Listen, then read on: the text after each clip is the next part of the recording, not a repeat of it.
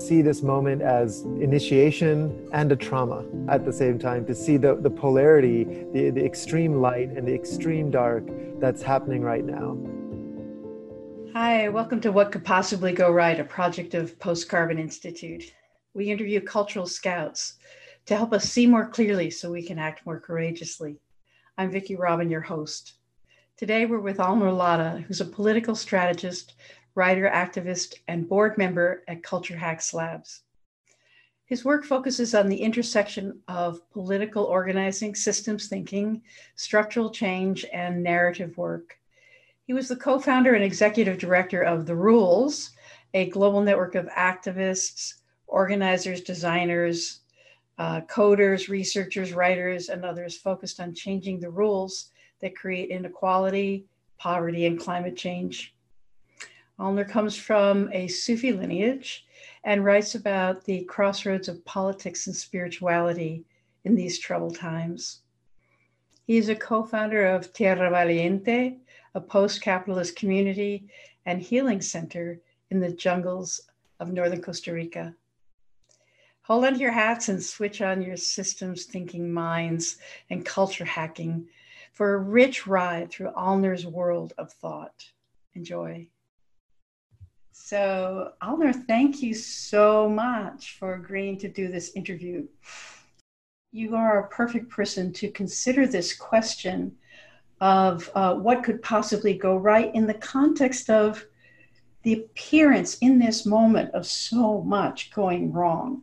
And yet, in what way is what is going wrong now a doorway, not theoretically, but in reality? What are you seeing as a doorway into some possibility of a healing and healthy and whole and abundant way that we could inhabit this very same planet? So in your view, in this moment, what could possibly go right?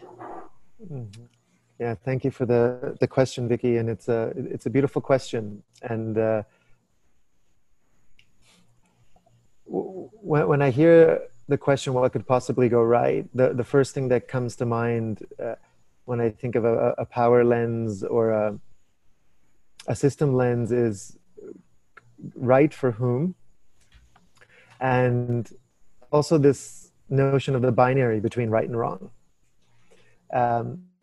And the word possibly is also, prominent, right? Because I think, and not that that's in your intention of the question, but in our belief that somehow the pandemic or the climate crisis or the impending financial recession is somehow a disruption on the arrow of progress, the way things were supposed to be.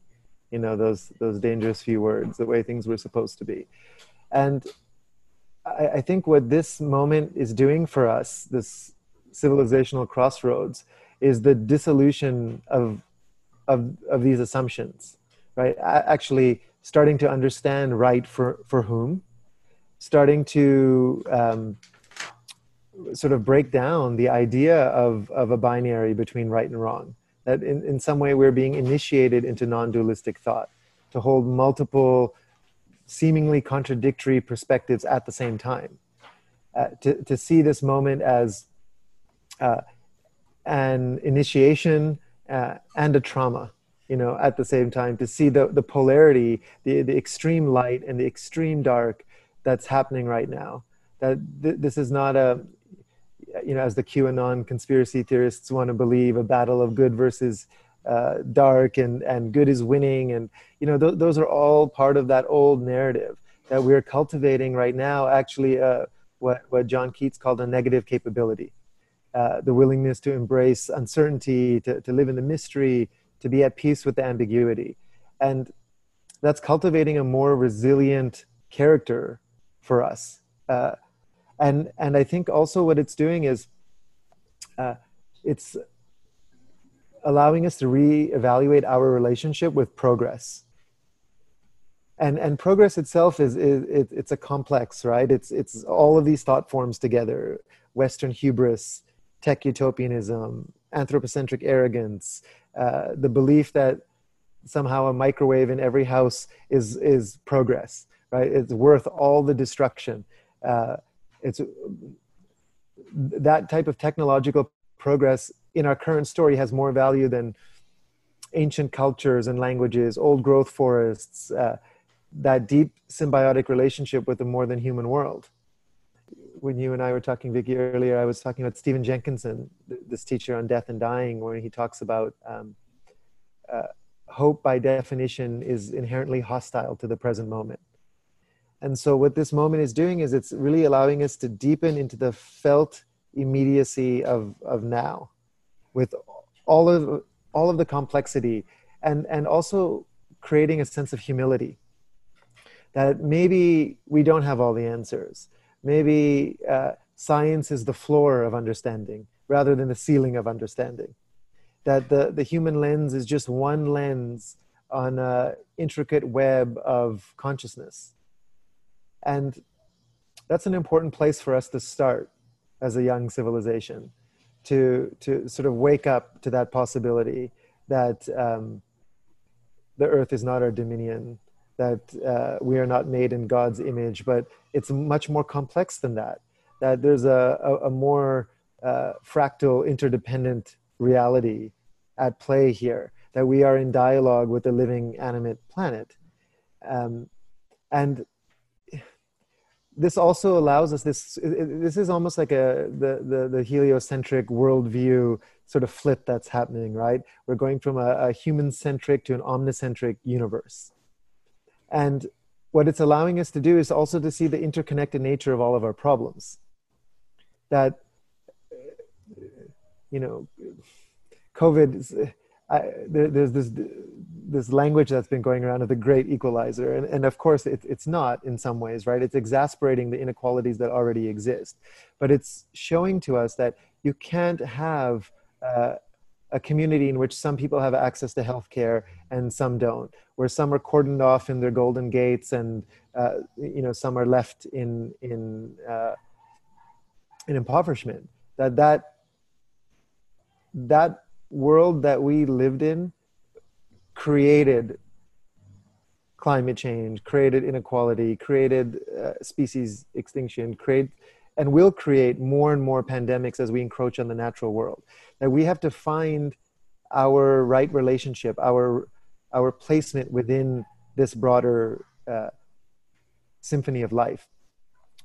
But also that we have to fundamentally rethink our economic operating system, right? That you can't have a globalized system of extraction because it has no resilience. When a few people are holding all of that power, when our food systems are dependent on these globalized supply chains and corporate monopolies and power elites, there is no resilience in that system.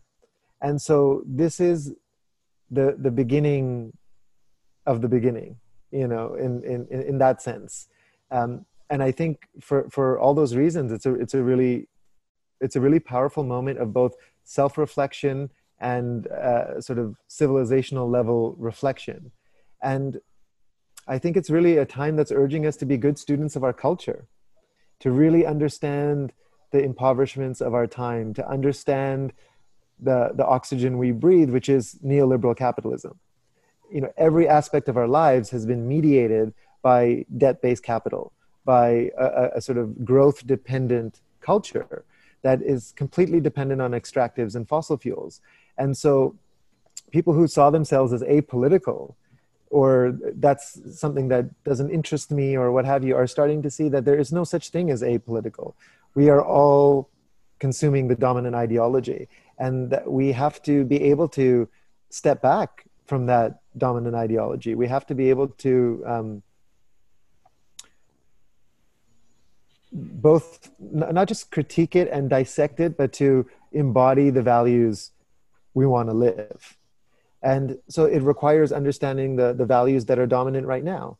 And I see the system as a sort of complex, adaptive, evolutionary system. It's alive. You know, it's the greatest Frankenstein we've ever created, the market-based system. It's artificial intelligence of its own. And what it does is it's the opposite of the merit system. It rewards those who best serve its logic and pulls them to the top. So people who reflect the values of short-termism, of greed, of selfishness, of psychosis, and other life-denying tendencies, they get rewarded by this system. And so this is the moment for us to say, well, what do we actually stand for? Not just what we stand against, but also what do we want to live for? And what are those values? And we're seeing it emerge, right? From mutual aid networks, solidarity networks, a sort of deeper relationship with nature, a deeper understanding of systems thinking. These sort of possibilities are emerging, and with it also a post-capitalist reality is emerging, because whatever we create after this has to be born out of both our understanding of what went wrong as well as our vision for where we want to go. And that's required of all of us. This is not the job of activists. It's not the job of a few smart people in a room. We've seen where that model takes us. This has to be a sort of a deeper democracy, a deliberative process where we're sort of being initiated into being citizens of our times. And none of us are outside of the system. And all of us have to have a say, because we've inherited a story in the system that doesn't serve the majority of humans, yet alone the more than human world. And that's really the moment we're at. Yeah, wow. There's so much in there. I'm going to pull some threads, okay? Please, yeah. Several things occur to me. One is that a while ago, I started getting really irritated when somebody would say we this and we that. And I would say, like, who is the we? Who are you talking about? Because I feel, in my experience, even the word we is a personal construct. It's like I made up something called we.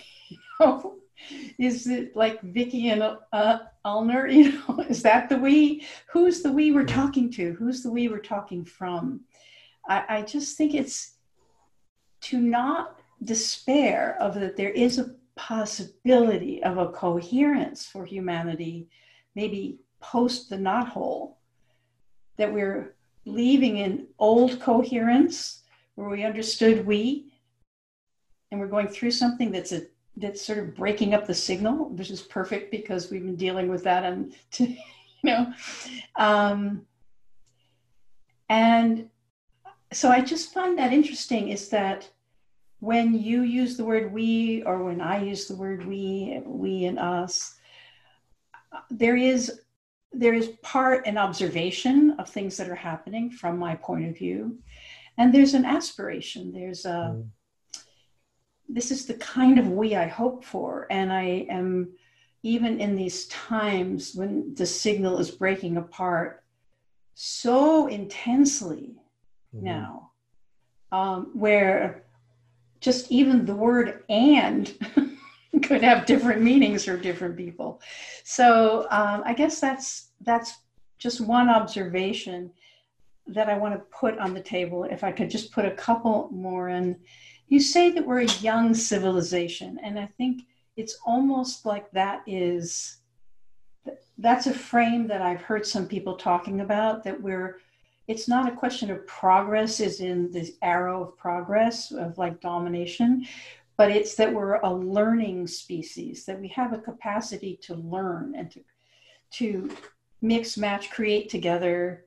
It's going to be sort of hodgepodge. The truth is going to come out of places you don't least expect it, and the people you count on for truth aren't going to have it. And so that frame says to me that it's about maturation, that we're in a process of maturation, and a lot of the things that you're singling out are as our habits of mind and behavior are really just simply immature. Like, I want that, I'm going to take it. It's like not having a sense, not being an adult. So I just throw those two things on the table, and I'm sure you're going to make something of them. Well, it's interesting that to start with the we, it's, in some ways, identity is the problem, right? And, in the Sufi tradition, for example, we talk about the universal identity as the primary identity. It's the interbeing ethic. And then the secondary identity is this individual body I've incarnated in to have this experience. And in the dominant culture, of course, it's completely the other way around. The self is the prime unit, right? This is kind of the logic of in some ways, like the post-Hellenic world till now, and definitely reified by the Enlightenment and strengthened by that logic, where we are self-maximizing units. And so both the idea of me and myself and my own ego and my own identity is problematic to the process. And then the idea of we then also becomes problematic in the sense that we're now speaking for others. And yet you're alluding to something where there is an innate desire, a human desire to take responsibility for what we have done as a species and what we're going as a species. And that does require some shared dialogue and shared purpose and shared direction. And I think back to one of Gandhi's lines where somebody asked him on a Monday, which was his silent day, a question, and he didn't answer. And on a blank piece of paper nearby, he wrote, "My life is my message." And in some ways, I love that story, but that's kind of the old model, right? Because it's still me as individual unit projecting out to the world of being the change. But what we're starting to understand is that we're highly contextual beings, right? That's what 30 years of social science has taught us. In any given context, humans can behave in myriad of ways. And so you put somebody in a context where somebody in a white lab coat tells them to shock someone to or near death, they will do it the majority of the time.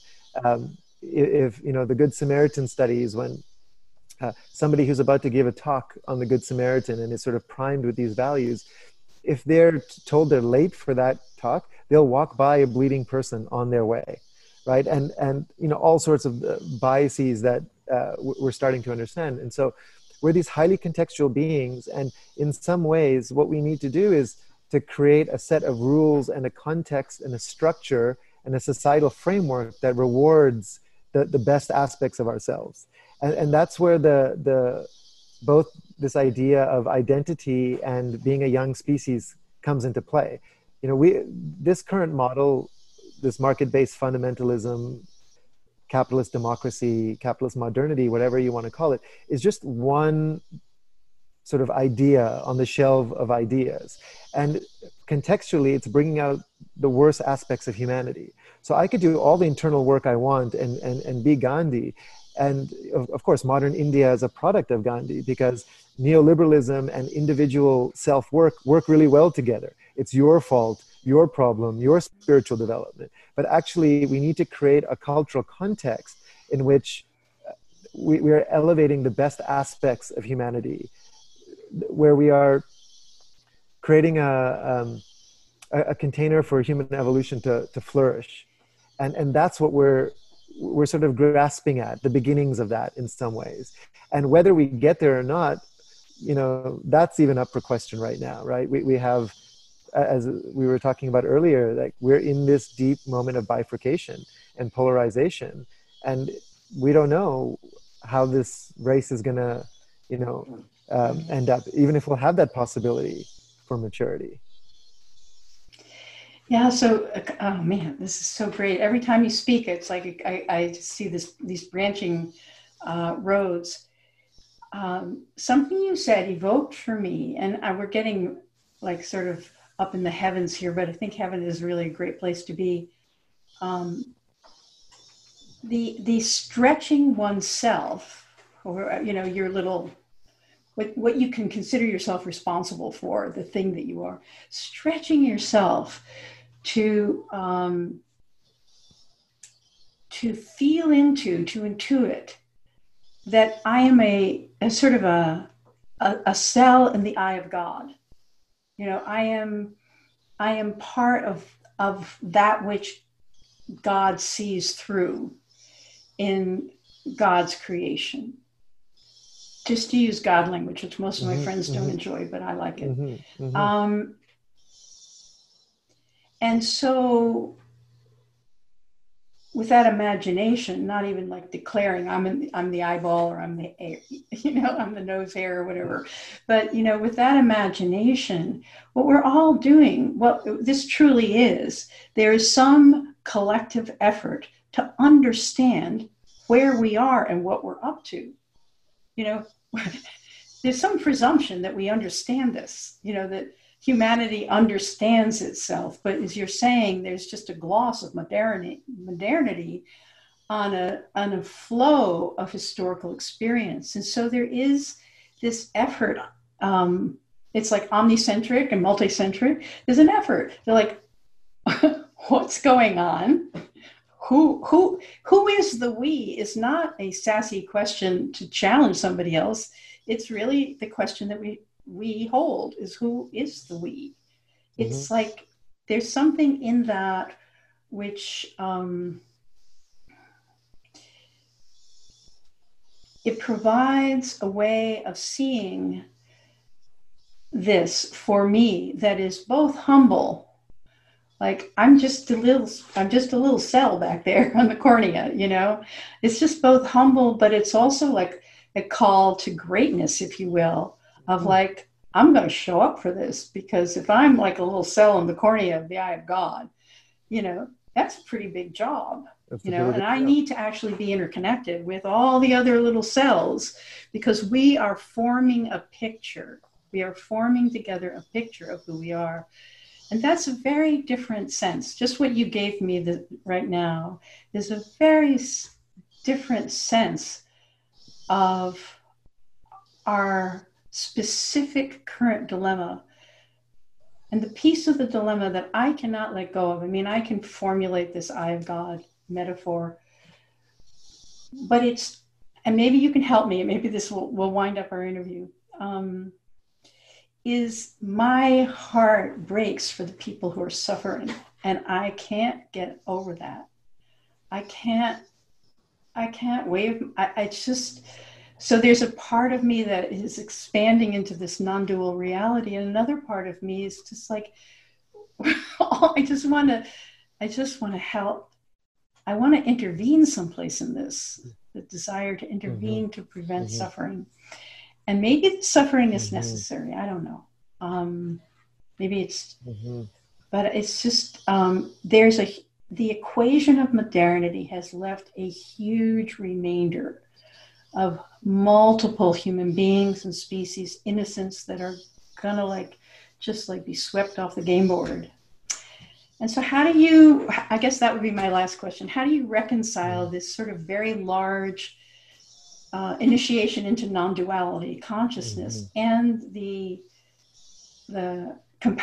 sort of the specific compassion for the specific suffering of specific people? Yeah, no, this is the crux of it, right? This is the crux of being an empathetic being in the Kali Yuga, to have incarnated in the dark ages of humanity. And,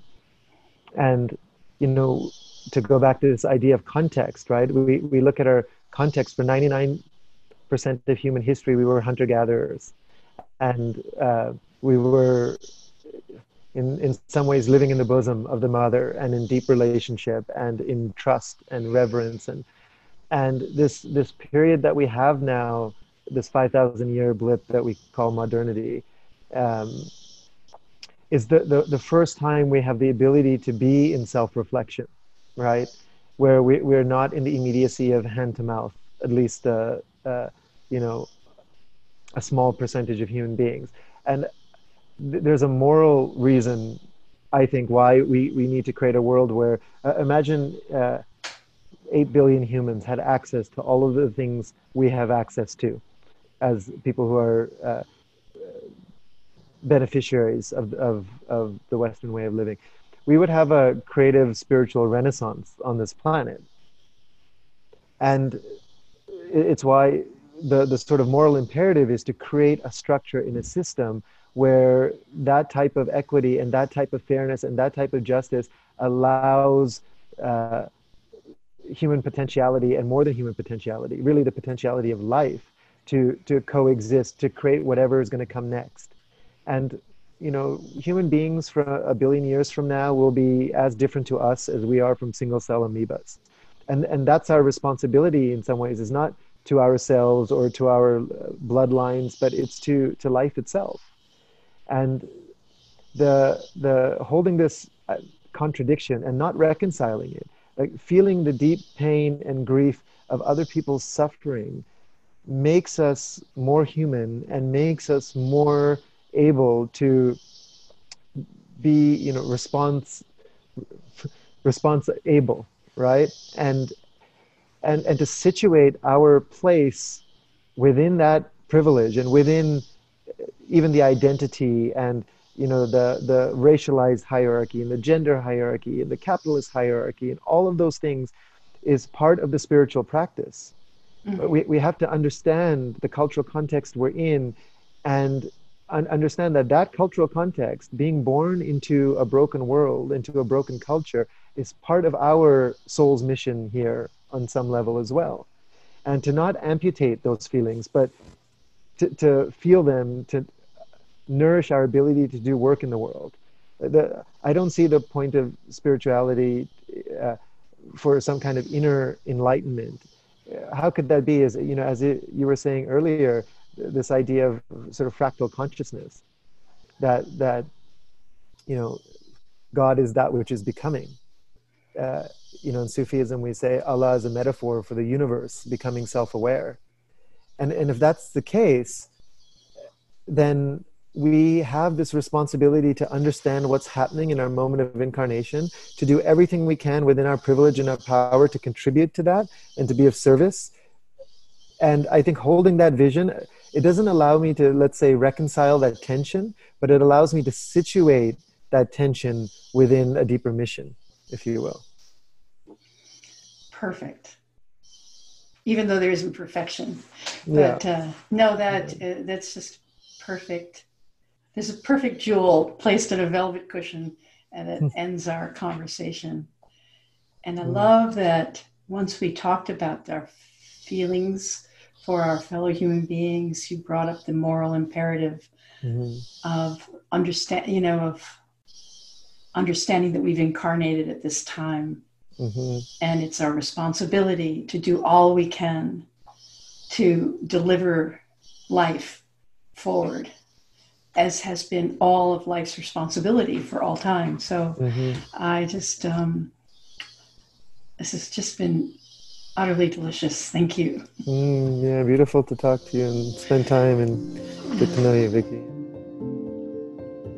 Hey, thanks for listening. Don't forget to subscribe and leave us a 5-star review, which will help this hopeful message get out to more people. And check out the Post Carbon Institute website for show notes and for more guest information. Thanks to all our donors for their support. Thanks also to Cher Miller, Amy Boeringrud, and Clara Winter at Post Carbon Institute, plus production assistant Michelle Wigg from frugalityandfreedom.com.